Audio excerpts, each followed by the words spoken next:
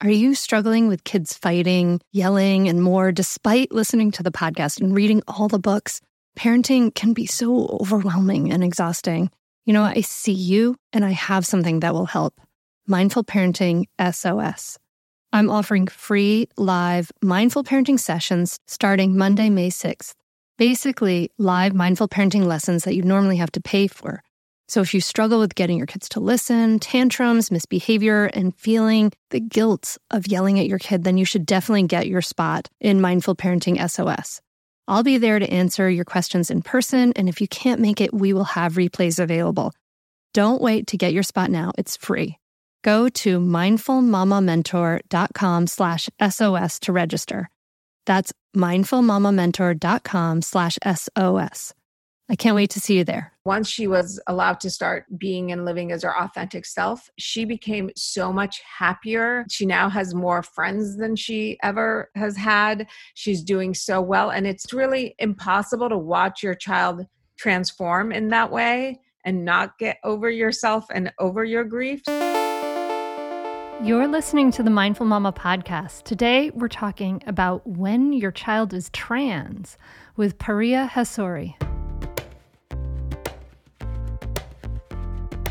Welcome to the Mindful Mama podcast, now with over 1 million downloads. Here, it's about becoming less irritable and more joyful parent. At Mindful Mama, we know that you cannot give what you do not have, and when you have calm and peace within, then you can give it to your children. I'm your host, Hunter Clark-Field's Mindful Mama mentor. I help smart, thoughtful parents stay calm so they can have strong, connected relationships with their children. I've been practicing mindfulness for over 20 years.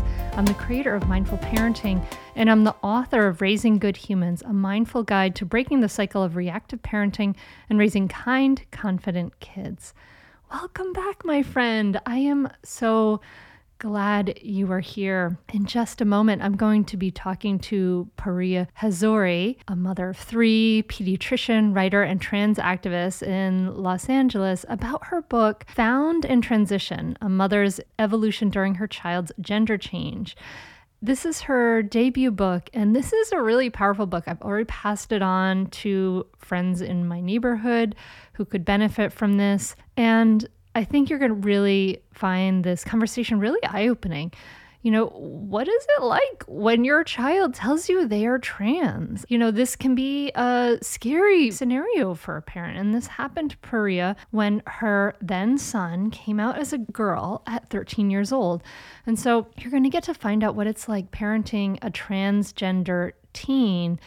And you're going to hear about how our children really need us to trust and support them when they come out as trans, and how as a mom she went through denial, anger, and grief at this huge change, and how, you know, thinking about like gender identity in general, right? Like how girls are often celebrated for being strong, but we also need to celebrate boys for being soft. So we talk about how parents of younger kids can help in this area. It was a really powerful conversation. You'll hear that gets emotional sometimes, and I think that you'll find a lot in here to learn from, whether this is all new to you or whether this is something that you are really versed in. So I can't wait for you to dive into this conversation. I'm really proud to have her on the podcast. So now on to this conversation with Paria Hassouri.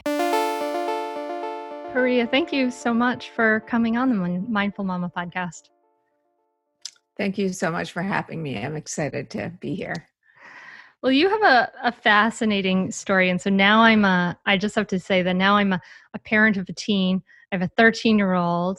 And of course I've been in the world and seeing all the revolution of trans people claiming their rights and all of this stuff and this awakening, I think, that is kind of generally happening. Mm-hmm. And it's been really interesting for me, I think personally. I just want to frame this as like, it's been interesting for me to watch my own reactions to it. And they're not all like awesome, you know, and I am like a pretty like really open-minded, accepting person, like in general, like that's generally how I see myself. And that's what I get reflected back to me anyway. But it's been interesting to watch these habits of reaction that are just like internal, that just arise right through my conditioning in my culture to various things. And it seems like your book about your daughter, Found in Transition, you discovered some of these own responses in yourself too, to this, to discovering this about your daughter. So maybe you can like just take us back to the sort of the start of the story and what happened. Yeah, so I have 3 children, and in May of 2017, my middle child, who was 13 and a half at that point, came out as transgender to us. She was born designated male, and told us that she is a girl and that she wants to start dressing as a girl and going to school eventually as a girl, and start hormone therapy. And when she told us that at 13 and a half, my husband and I were completely blindsided by it. We didn't think that she had any signs at all in her childhood of being trans or possibly having any gender dysphoria or any gender identity issue. And when she sat on the couch at 13 and a half and told us she's a girl, she looked 100% like what you would think of as your typical teenage boy in, shorts and a t-shirt with a crop of messy hair. And, in throughout her childhood, she had never shown an interest in what we associate with, girl things. So for example, she had never wanted to grow out her hair or wear skirts or dresses or have a younger daughter. She never really had an interest in, so girl toys, whatever that means, now I realize toys don't really have gender, but, were all over our house, whether it was like, dolls and princesses and tea sets and all of that, and she never had any interest in her sister's toys. She never resisted the clothes that I bought her. She never said statements like, I don't want to be a boy, or I'm a girl, or I don't like my penis, or whatever number of things you could think of that may indicate some gender issue in a child, she didn't have. And so when she came, well, you're a pediatrician too. Yes. So yes. you're fairly versed in what happens with little kids and what happens, throughout childhood and developmental stages and things like that. So, or you thought you were, I guess. Right. I thought I was. Apparently, I was not. So I think, most people have this impression that all trans people know that they're trans or have some gender dysphoria that exhibits itself starting in early childhood, as early as 3, 4, 5, 6. And that's what I thought. And so when she told us, we didn't believe her at all, because we thought there's no way this is possible. And this has to be some sort of teenage confusion, attention getting, depression, who knows what phase. And that's actually not the case at all. I subsequently learned that about half of trans people don't really come into kind of their gender identity, and gender dysphoria doesn't emerge until they start puberty or later, which was the case with her. She never really felt that she was, in the wrong body, or that she might be a girl, or that, any of these things were an issue until her body started going through puberty. And once her body started going through puberty is when she started to have a lot of distress, and her body started to feel like foreign and not like the body she knew or was comfortable with. And before that, she had not felt that before. You mentioned the word or the term gender dysphoria. Can you just explain what that is? I think, it's basically distress over the gender that one is living in. So if you were, designated, male, and you're living as a boy, having distress about that gender identity. Um, so, yeah.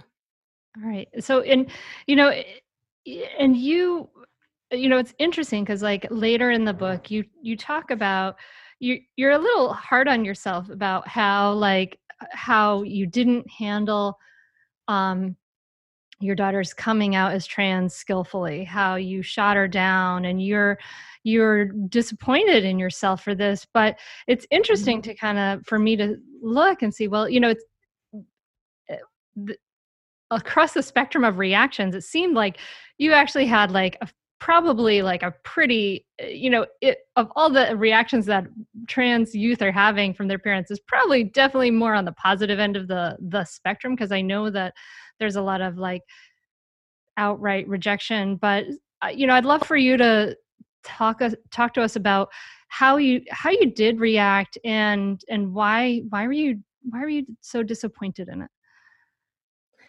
So how I reacted was, when she basically sat and gave us a dissertation on being trans all in one sitting, and I consider myself a very open, liberal, mother who had always told my kids that they could tell me anything and that they could come to me with anything. And when she came to me with the biggest thing that she had to tell me, I feel like I immediately shut her down. And my reaction was, there's no way that I said, there's no way that you're transgender. I've known you your whole life. I know you better than you know yourself. And I think you're just, depressed or confused, or I don't know what's going on with you, but I will get you a therapist who's trained in this, to help you sort out what is going on. But there is no way that we're going to allow you to be trans or allow you to transition. And there's no way that you are going to start medication or do anything like that until you're 18 years old and an adult. So, I didn't kick her out of my house or, and I did immediately look for a therapist for her, but she sat and told me who she is. And I said, no, that's not who you are. I know you better than you know yourself. And there's no way I'm going to let you do this. Mm-hmm. And if you read about trans people's experience and talk to trans people, the moment they come out to their parents is a huge part of their life, and a really a sentinel moment. And I feel like while she hadn't had signs that I would consider, distress over gender in her childhood, she was often depressed, and nobody could really figure out why she was depressed. She did have difficulty making good friends. She had, other things. It just there was never any clue that the underlying issue with those other things may have a gender base. But because she would have these periods of depression for no reason. We had already been through multiple, therapists, and particularly with her, I had many conversations about, I think there's something going on with you and I don't know what it is, and whatever it is, you can tell me. So when she did tell me, I immediately shut her down. So I think that's part of why, I feel incredible guilt about it. I think the other part that I'm not sure if it gets conveyed as much in the book or not, but because I was completely uninformed and ignorant on this topic, we had about a 6 to 9 month delay in starting the process of getting her appropriate care and blocking her puberty and going from there.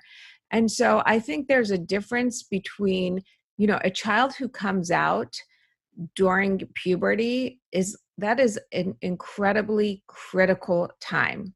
So, when an adult comes out to their parent, or a 17 or 18-year-old or 20-year-old, and their body has gone through puberty and changed all that it's going to change, and it takes 6 to 9 months for their parents to get on board, that doesn't make as big of a difference physically and medically. And when a child that's 6 or 7 or 8 comes out to their parent, and it takes their parent a year to get on board, and their body hasn't started, puberty yet, the ramifications of denial and delay before puberty and, after puberty, early adulthood are all sort of social ramifications. But during puberty, every day of delay equals your body further masculinizing or feminizing in a direction that causes you more distress, and in a direction that, should you choose to medically transition, is going to require more undoing, and by undoing, I mean, for example, her face in that 6 to 9 months, her face rapidly grew facial hair, which we have had to now, which really causes her a lot of distress. And she's had over 30 sessions of uncomfortable, painful electrolysis to try to get rid of it. And it's not done. And this is something she wants to do. Obviously, it's not like I said, oh, you need to get electrolysis, So I think,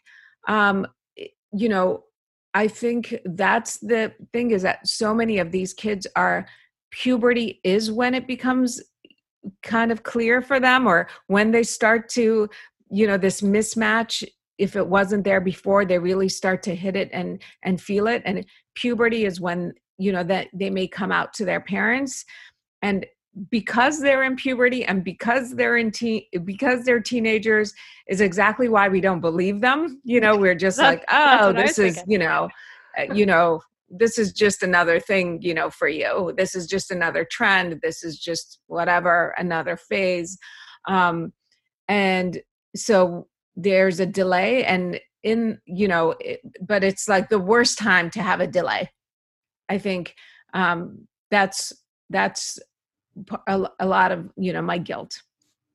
Parenting can be loud, stressful, and rough some days. And we want to be able to go to bed and take care of ourselves in a really beautiful way. And that's why I love that Cozy Earth is a sponsor of the podcast. Cozy Earth offers bedding products that will transform your sleep. The bedding is temperature regulating, which is like a huge sleep benefit, has superior softness, incredible fabric, and incredibly high quality. All the products come with a 10-year warranty. Truly, incorporating Cozy Earth products into your self-care routine can enhance your sleep quality and your overall wellness. You deserve to treat yourself to the ultimate in comfort and indulgence after all the day's craziness of parenting with Cozy Earth bedding and sleepwear. And it's a way to prioritize your self-care and sleep health. You deserve it.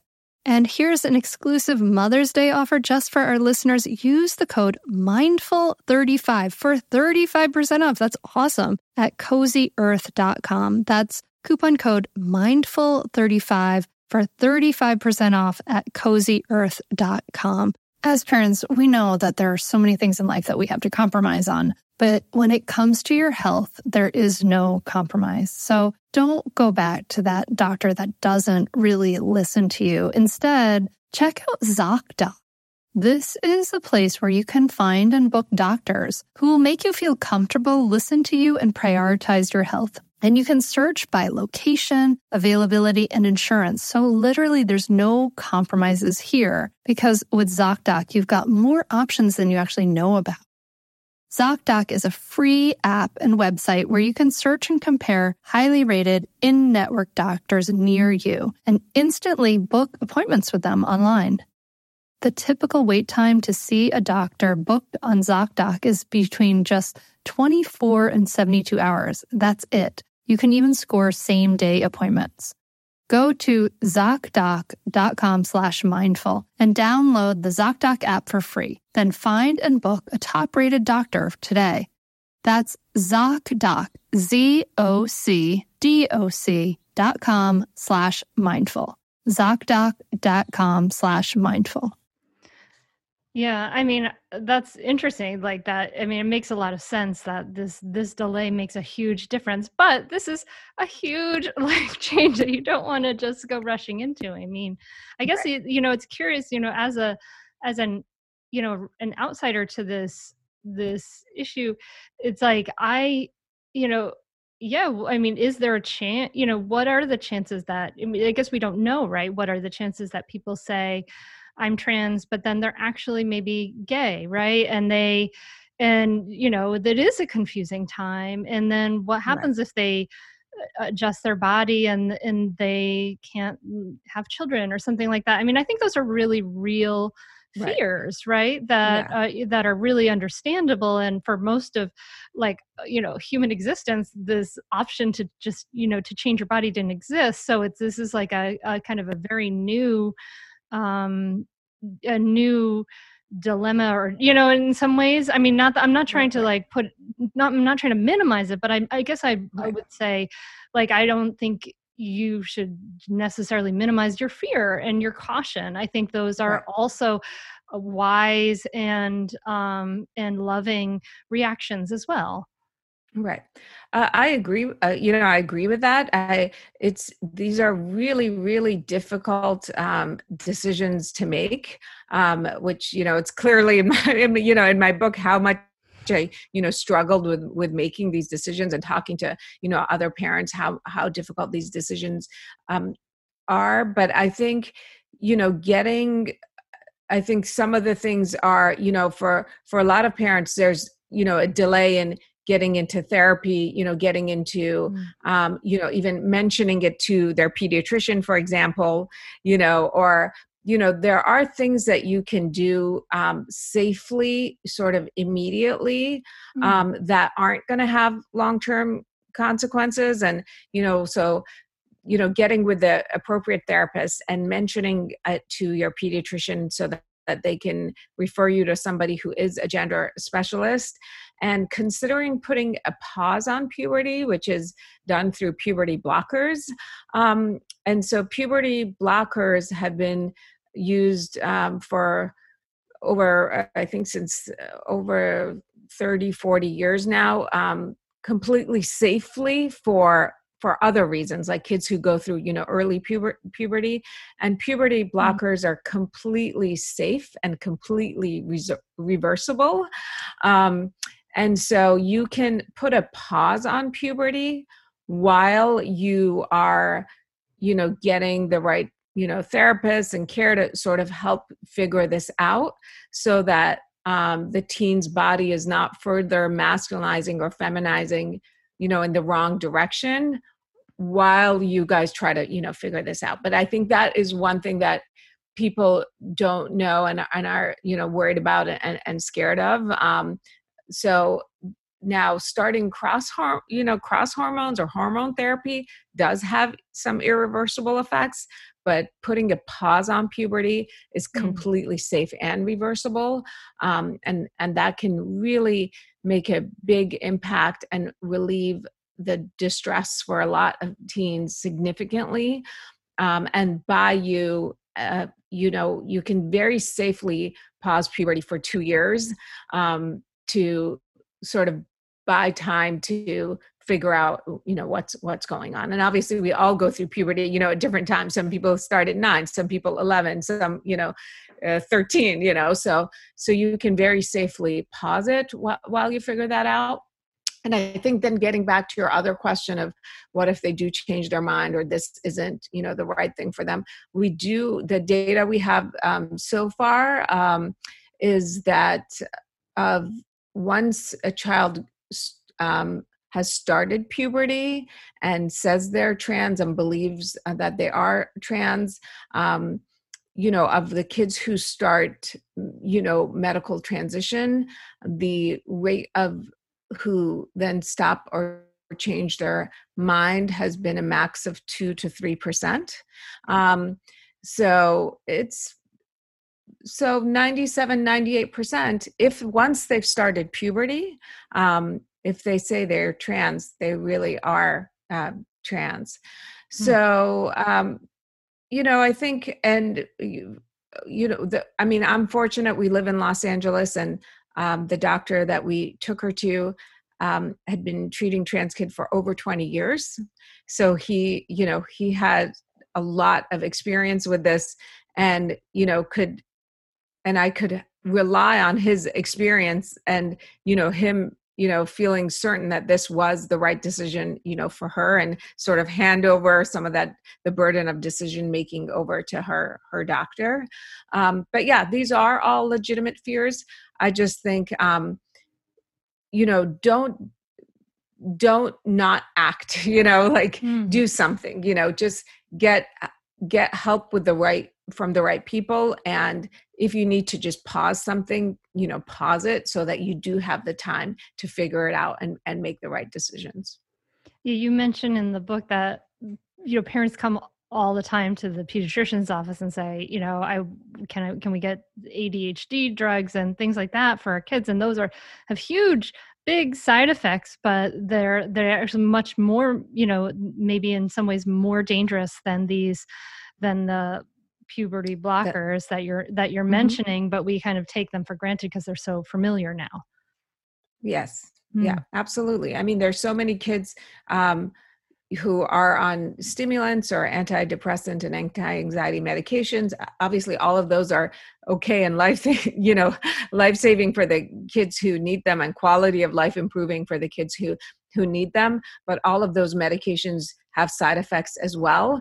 And we are much quicker to put kids on, those medications than on, puberty blockers, which are completely reversible and safe.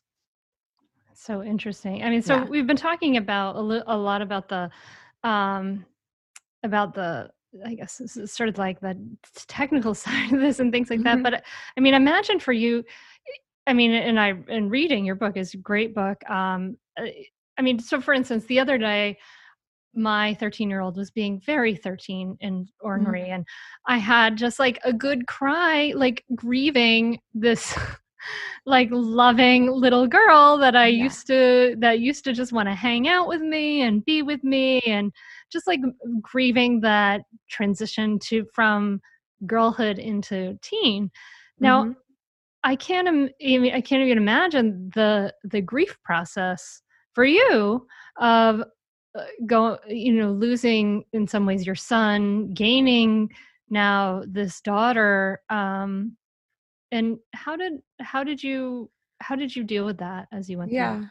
Yeah, I think it was the most incredible grief I've ever felt. I guess I have been fortunate that I haven't had a lot of terrible things happen in my life, yet, and hopefully that won't change. But I've never experienced grief the way I experienced it once I moved on from denial and anger to realizing that this was probably true, and that this was probably happening. I experienced grief unlike anything I've ever experienced before. And, I think it took a long time, but I had to get to the place of realizing that I wasn't losing anything. It takes a while to get to the point where you see that you really haven't lost your child, that your child is the same person that they've always been. It's just that they have a different gender than what you thought. We all, from the moment our kids are born, we sort of project into their future and, imagine their future and, have these, visions and hopes and, for them. And, I think a lot of the grief too, when you have a trans child, is because you have a lot of fear for them, and so, I had a lot of fear of, is this going to, limit her life? Is she going to be bullied? Is she going to not be able to get as good of a job? Is she going to have a harder time meeting somebody if she wants to have a partner, in life? Will she have a harder time being a parent if she wants to be a parent, which she's always been very clear that she wants to have children. So a lot of the grief is, is all of this. And for that part, that was sort of fear-based about her future being limited, that I really just had to work on my own mindset, and realize that this did not in any way have to be something that limits her future. And that if I had the attitude that this was going to limit her future, then it certainly would, and I had to step up and be, optimistic for her and tell her that, rather than this limiting her, she could use it to, sort of open doors for her, and be a trailblazer and, make a difference in the world. And I think once I changed my attitude about that, really things started to change for her as well. And she started to become so much happier. And I think also once she was allowed to, start living as her authentic self, I mentioned that she had periods of, depression and loneliness. So once she was allowed to start being and living as her authentic self, she became so much happier. She now has more friends than she ever has had. She's doing so well. And it's really impossible to watch your child transform in that way and not get over yourself and over your grief. So I think it's like a process, the grief, just like any other grief, or people have in their life. You just you go through the phases of it. But I think it would have been impossible to watch her be this much happier and thriving now and not get over my feelings of what I thought I lost. So my husband's had hair thinning issues for years, for a long time. It's not something he'd love to have, and he's done some things for it, but recently started using Nutrafol, and oh my gosh, we have actually seen quite a difference. Did you know that for women, hair thinning happens in approximately 1 in 2 women? And if you're among them, I want you to know that you're definitely not alone. It's normal, but it's not openly talked about, and going through it can feel lonely and frustrating. But you can join over 1 million people who are doing something about it with Nutrafol. Nutrafol is the #1 dermatologist-recommended hair growth supplement, with over 1 million people seeing thicker, stronger, faster-growing hair with less shedding, like my honey. Physician-formulated with drug-free ingredients, Nutrafol's supplements support healthy hair growth from within by targeting root causes of thinning, including stress, hormones, environment, nutrition, lifestyle, and metabolism, as they evolve throughout a woman's life. And while many supplements rely solely on ingredient studies, Nutrafol clinically tests final formulations to ensure their efficacy. In a clinical study, 86% of women reported improved hair growth after taking Nutrafol's women's hair growth supplement for 6 months. With Nutrafol, building a hair growth routine is simple. Purchase online, no prescription required, free shipping, and automated deliveries to ensure you'll never miss a day. See results in 3 to 6 months. Take the first step to visibly thicker, healthier hair. For a limited time, Nutrafol is offering our listeners $10 off your first month's subscription and free shipping when you go to Nutrafol.com and enter the promo code MindfulParenting. Find out why over 4,500 healthcare professionals and hairstylists recommend Nutrafol for healthier hair. Nutrafol.com, spelled Nutrafol.com, promo code MindfulParenting. That's Nutrafol.com, promo code MindfulParenting. I want to tell you about a great podcast that you should check out, especially if you ever deal with any school system, which you probably do. It's called Understood Explains. This season of the show is hosted by teacher and special education expert Juliana Urtubey, and it's all about how to navigate individual education plans, also known as IEPs. And this season of Understood Explains covers topics like how to tell if your child needs an IEP and busts common myths about special education. So I checked out the episode on the difference between IEPs and 504 plans because my daughter Maggie uses a 504 plan, and it was really, really helpful. It went over all the differences, which one's better, how to get them, different myths and what your rights are, all kinds of different things that you should understand if your child may need extra help in education through an IEP or a 504 plan. The tone is super helpful, friendly, and smart. I highly recommend you check it out. To listen to Understood Explains, just search for Understood Explains in your podcast app. That's it. Understood Explains. Yeah, that's beautiful that you got to have this sort of joy at the end of it. Is it okay if I read some of your words back to you? Because I thought Sure. This was kind of neat. Yeah. You were talking to your husband and you said, I'm never going to know what an adult version of Aiden, is that how you said her old name? But yeah. Aiden, okay. Yeah. Would have been like, I just can't seem to get over that. And he said, you do know an adult version of Aiden would have been either a depressed and isolated person or dead. But the real adult version of Aiden is Ava, which I hope I'm pronouncing that right too. And she will be happy and thriving and surrounded by friends. And obviously he was right. That's really beautiful. Yeah. And I mean, it's true. You know, she was lonely for so long. I mean, it wasn't going to be sustainable for her to stay, presenting as a boy. I mean, it just wasn't. I think this adult vision I had of this adult son, it just wouldn't have happened. That wouldn't have happened. She would have been a lonely, unhappy man. She wouldn't have been, this, thriving adult male sitting at my Thanksgiving table with, his kids and whatever I wanted, but I have no doubt just seeing her now that the adult version of Ava will be happy and thriving and doing well. And I used to worry that she, what if she wouldn't find like a partner or somebody, if that's what she wants in life. I mean, I don't worry about that at all anymore.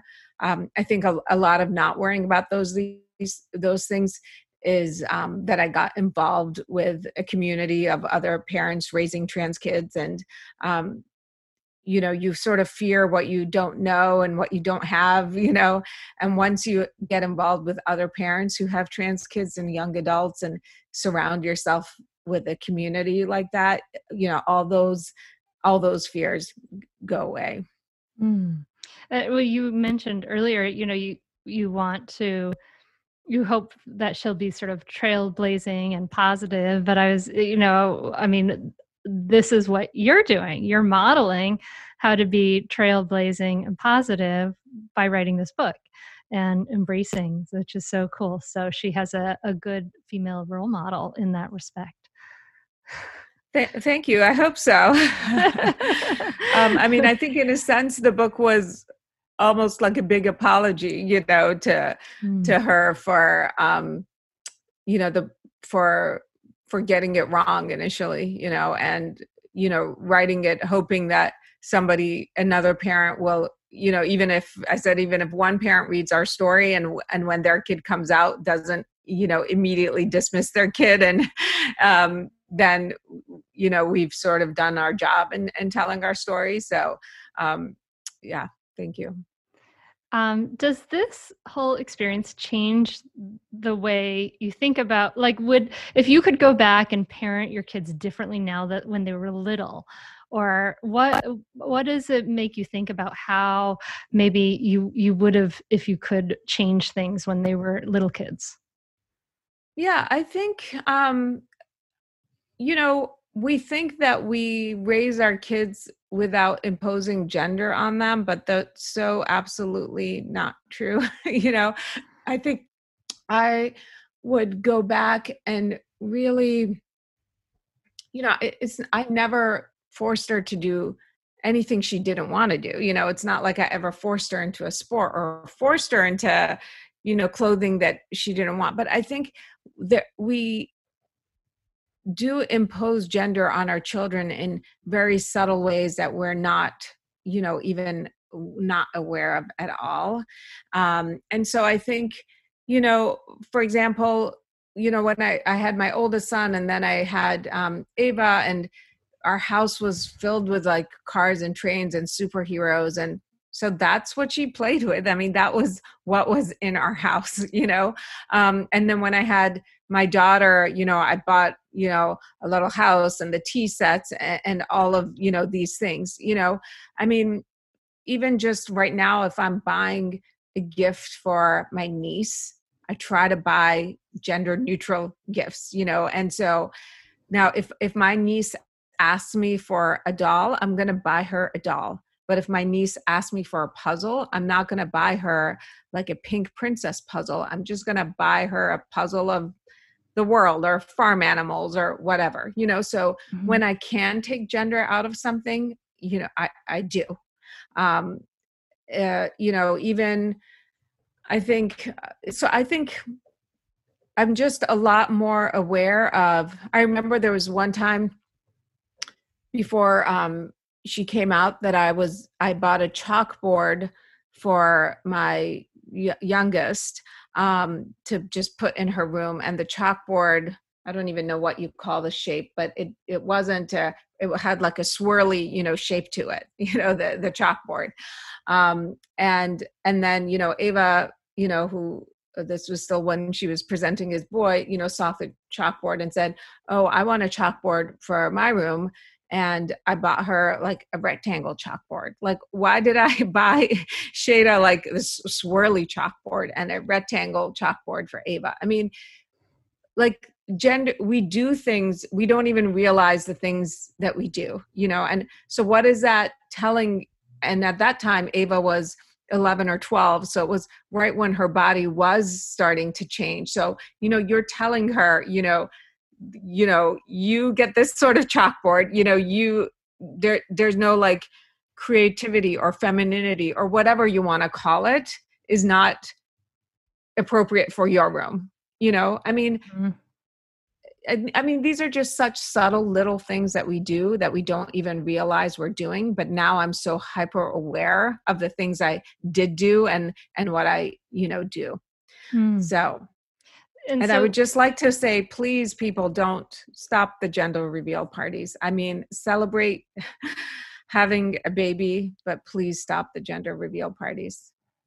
Yeah, aside from the fires they are literally lighting in the world. It really does train. It's interesting. I thought it was so interesting because when I had my first daughter, who's 13 now, that kind of thing didn't exist, and we waited to find out her sex, and so I asked everyone to find me gender neutral clothing because that's always been really important to me. I really hate the boxes that people are put in for masculinity and femininity and gender, particularly as a girl. I remember really hating pink as a girl and just being like, stop shoving your pink down my throat. I don't want it, And and so what do you see as like sort of the detriment to those gender reveal parties? Well, it's not really a gender reveal. It's a genitalia reveal party, right? So, because we now know that genitals and gender are two different things. Most of them, they are so very, very gendered, the boy gender reveal party is all like, trucks and football and blue, and the girl gender reveal party is, super pink and princess. If you look at pictures of them, they're just, it's like, just have, and I don't know if people are having, some people are doing the gender reveal party and then they're having, their baby shower, so it's like, just go back to just having a baby shower, but it's that the gender reveal parties, you're already imposing so much predetermined gender, on the child, which even if your child is cisgender, I mean, for most people, their child is cisgender. So, but you're already just imposing kind of roles and definitions and how your kid should be as a boy or a girl on them before they're even born, Yeah. Yeah. I mean, I guess, do you see it as kind of like a backlash against these people pushing back against these norms, like them trying to be, reestablished from an even earlier point? I don't think that's what's happening. I think people are really just excited and they're trying to have a party. And I just think when you don't really, I don't think people are aware of the sort of detrimental parts of it when they're doing it. I do really think they are just trying to actually celebrate that they're having a boy or a girl, and but it's just No, giving the wrong message. So you must look at like gender and gender roles really differently, I'm sure, now. And I just wonder, like, does it change the way you look at masculinity and femininity in general? And like, if you could sort of like wave a magic wand and make childhood safe for all kids, what would be the changes that you would see in an ideal world around the way we approach gender? Yeah, I mean, I think we would really offer all kids the same choices, the same activities, the same toys. We would get rid of statements like, oh, boys don't do this or girls don't do this. I mean, I think we are a lot more comfortable with girls doing certain things in childhood that we consider, more, boy activities. We put our girls in, soccer, and if they're a tomboy, we, encourage that, and we consider that, strong. But we really, really don't allow boys to be, soft and sensitive and express femininity. And, how many parents are putting their 4-year-old girls in ballet versus putting their 4-year-old boys in ballet. Just, so, I mean, I myself never signed up my first two for ballet. And when my youngest was 4 years old, I put her in her first ballet class. There's nothing wrong with putting her in a ballet class at 4 years old, but why didn't I do that for, my oldest, for example? So I think, just, I think really trying to provide the same sort of opportunity, activity, have the same mentality, the attitude, for all kids. And, the other thing that really, I think schools, in schools, what's really hard for a lot of kids is, they'll have, okay, like, all right, so all the boys are going to line up and use the water fountain first, and then all the girls are going to line up and use the water fountain. Or, a lot of things like this. And for that kid who early on is aware of having a gender, identity issue or dysphoria, that is incredibly distressing, So, I mean, why do we do this in school? Like, boys line up here, girls line up here. I mean, we do it, and we separate boys and girls in so many ways, in so many different places. And we really just need to become aware of how much we're doing that and try our best not to do it. Yeah. We can just easily say this half of the class, okay, these 2 rows go to the water fountain. Now these 2 rows go to the water fountain. And if you did that instead of boys, you go first and then girls, or vice versa, for that one kid who's in that class, who does have a gender issue, that would make all the difference. I went to a school, my middle school was kind of an old school middle school, and it had a big carved in stone signs above the 2 entrances on either side of the school when you went in from the playground. One said boys and one said girls. It was like, okay. Actually, I don't think we used it at that point then. But yeah, it's like this kind of separating of each other, so I mean, now, for people who feel like Yeah, I wonder if you've come across people who feel like it's an attack on femininity or an attack on masculinity to sort of like push back against these norms. And have you come across that kind of reaction? Not well, not directly to me, but yes, I think, for example, when I read an article, I really don't read the comments anymore. I wrote an article for the New York Times recently. And I think it was called like what I learned as a parent of a transgender child.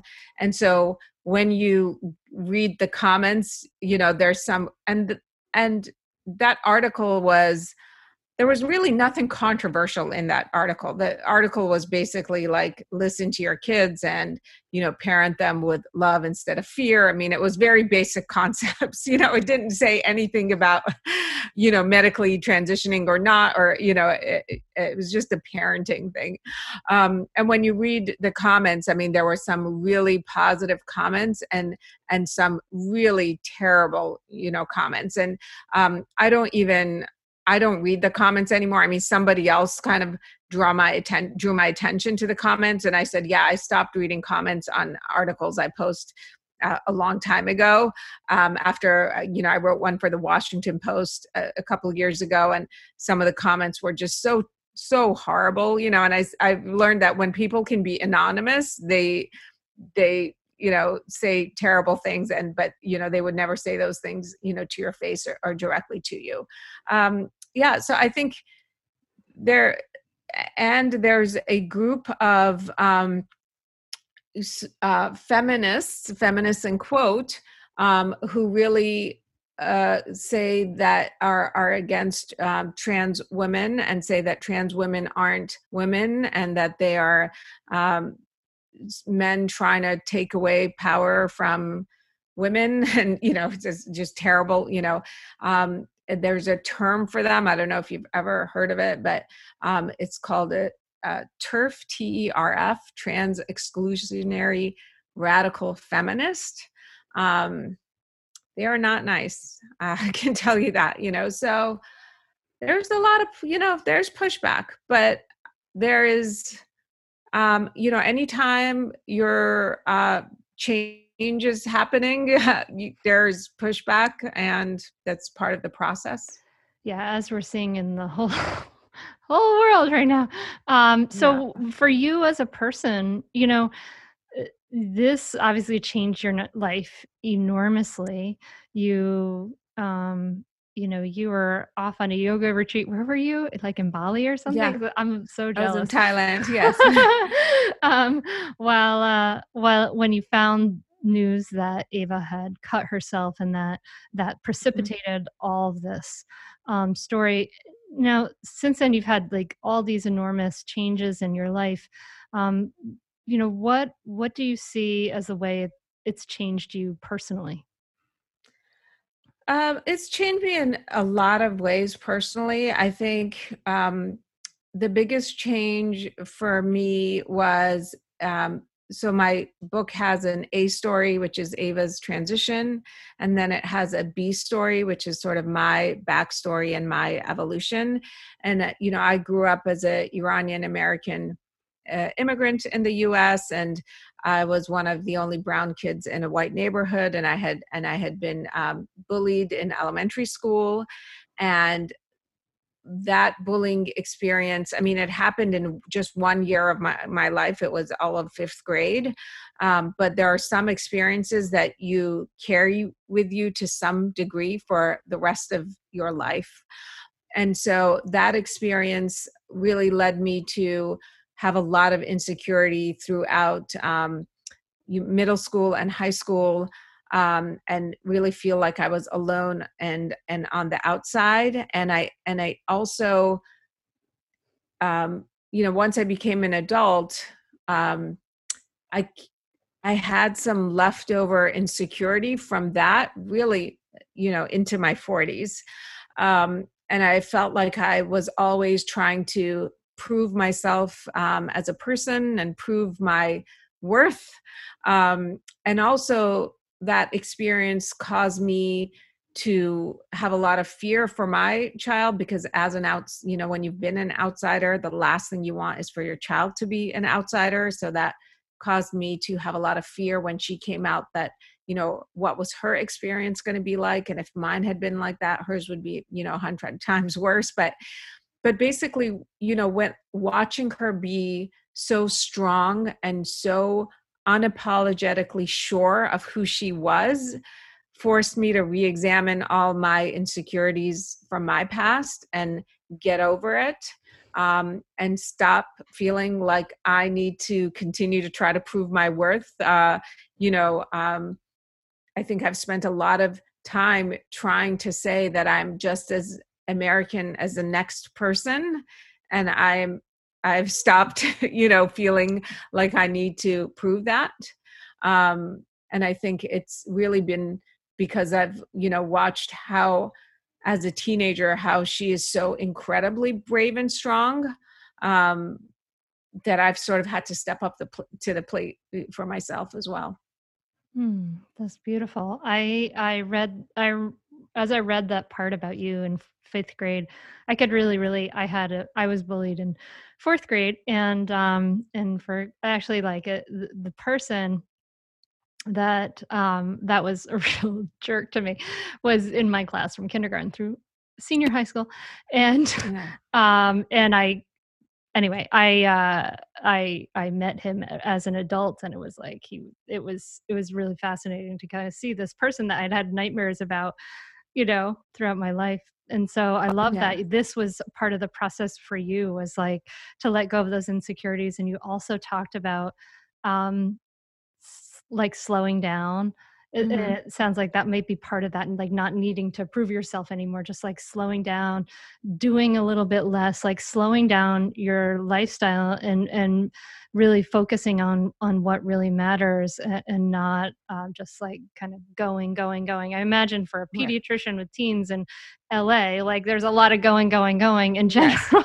Yes, there definitely is. Yeah, I did a real slow down. I pared down my friendships to the ones that mattered the most, and said no to a lot of things that I felt the need to say yes to prior to that.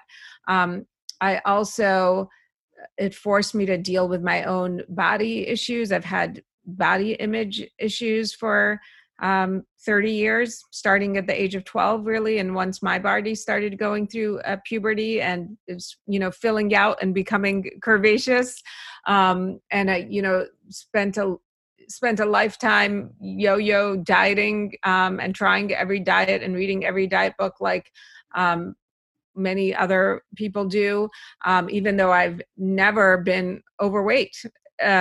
It's always been like a 10, 15 pound issue that I've been battling.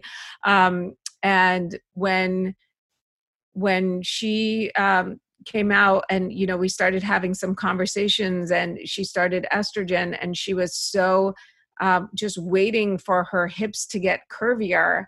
I was like, why have I been fighting my hips for 30 years when it's these hips that define me as a woman, and I want to be a woman? And I just realized how ridiculous my fight with my body had been. And really, like, after this conversation with her, I just stopped. I just stopped ever criticizing my body, cropping my thigh out of a picture, all of it, because I realized how ridiculous it was to be ungrateful for having a body that looks like a woman's curvaceous body. Amen. That's great. Yeah. That's so beautiful. Paria, thank you so much. I really have been enjoying Found in Transition. For me, it's been really eye-opening, and I think it really made things personal for me, like to be able to read your story, and for me to be able to put myself in your shoes so much. When I first started to sort of like encounter trans people in life, I was like, I felt deeply uncomfortable. And I think hearing your story makes me feel more comfortable. And so I appreciate that you've done that for me. So thank you.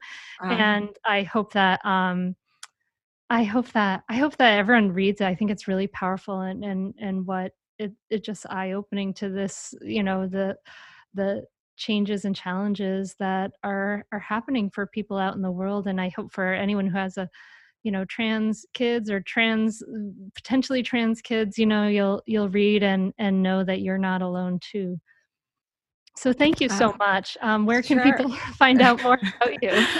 Well, thank you. Thank you so much for having me. I really appreciate that you said that you had discomfort around trans people, because I think so many people do, and we're not honest about it. So I really appreciate you being vulnerable and sharing that, and that my book could change how you perceive.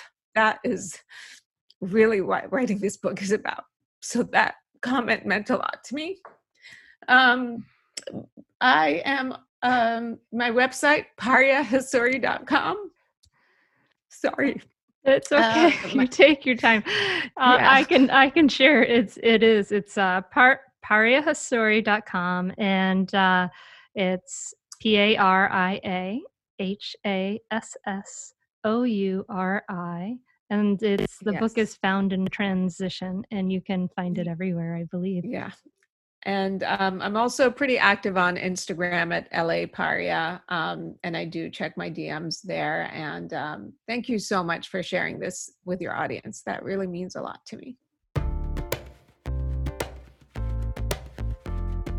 Thank you so much for listening. I mean, Paria's story is so powerful. I can't recommend the book enough. It's an easy read, and it's probably a good one to be making the rounds through the moms, through our book clubs and things like that. So if you have a book club, I really recommend Found in Transition for your book club. It's a really powerful book. And like I said in the conversation, it really made it so that I felt like I understood in a way that was more personal to me, and that for me was really, really valuable. I recommend that you get it and read it as well. I hope that you're doing well. Just before we go, I want to remind you that we are opening spots in the Mindful Parenting Teacher Training. If you would like to teach mindful parenting in your local community, then you can go to mindfulparentingcourse.com/teach and learn more about it. We're putting more information on that mindfulparentingcourse.com/teach page every day. If you're interested, you can schedule a call with me, and if we determine it's the right fit for you, we'll send you a link to fill out the application. Very, very limited spots, and we're going to be starting in late December. In late December, you get started with your coursework in mindful parenting. So anyway, if this is something that appeals to you, I would love to work with you. This is really a light teaching this. I really enjoy it. Go to mindfulparentingcourse.com/teach. And I'm wishing you a great week. I hope you have pockets of peace and laughter, and that you can slow down and really see your children. And part of the mindfulness and part of what we teach in mindful parenting is letting go of labels. Letting go is trying to see our children with fresh eyes. So this week, the next time as you leave listening to this podcast, and the next time you see your child, practice to let it be with fresh eyes, being curious about who they are right now, and letting yourself be open to who they are right now. And I'll be practicing with you as well. I don't do it all perfectly, that's for sure. Of course, the teacher training is not about you doing it all perfectly, but it's about sharing the healing medicine that is mindful parenting. And for you, take that healing medicine for yourself too. Slow down, connect with friends, and I will be back in your ears next week. Thank you so much for listening. Namaste. Are you overwhelmed by the things that get in the way of you doing what you want to do? Are you looking for ways to simplify life to better align with your values? Do you want to create space in your schedule so you have room for more of the good stuff? Play, joy, relationships, gratitude, and more? If you answered yes to any of these questions, I invite you to check out Edit Your Life, a podcast to help you edit the unnecessary from your life so you have more room to enjoy the awesome.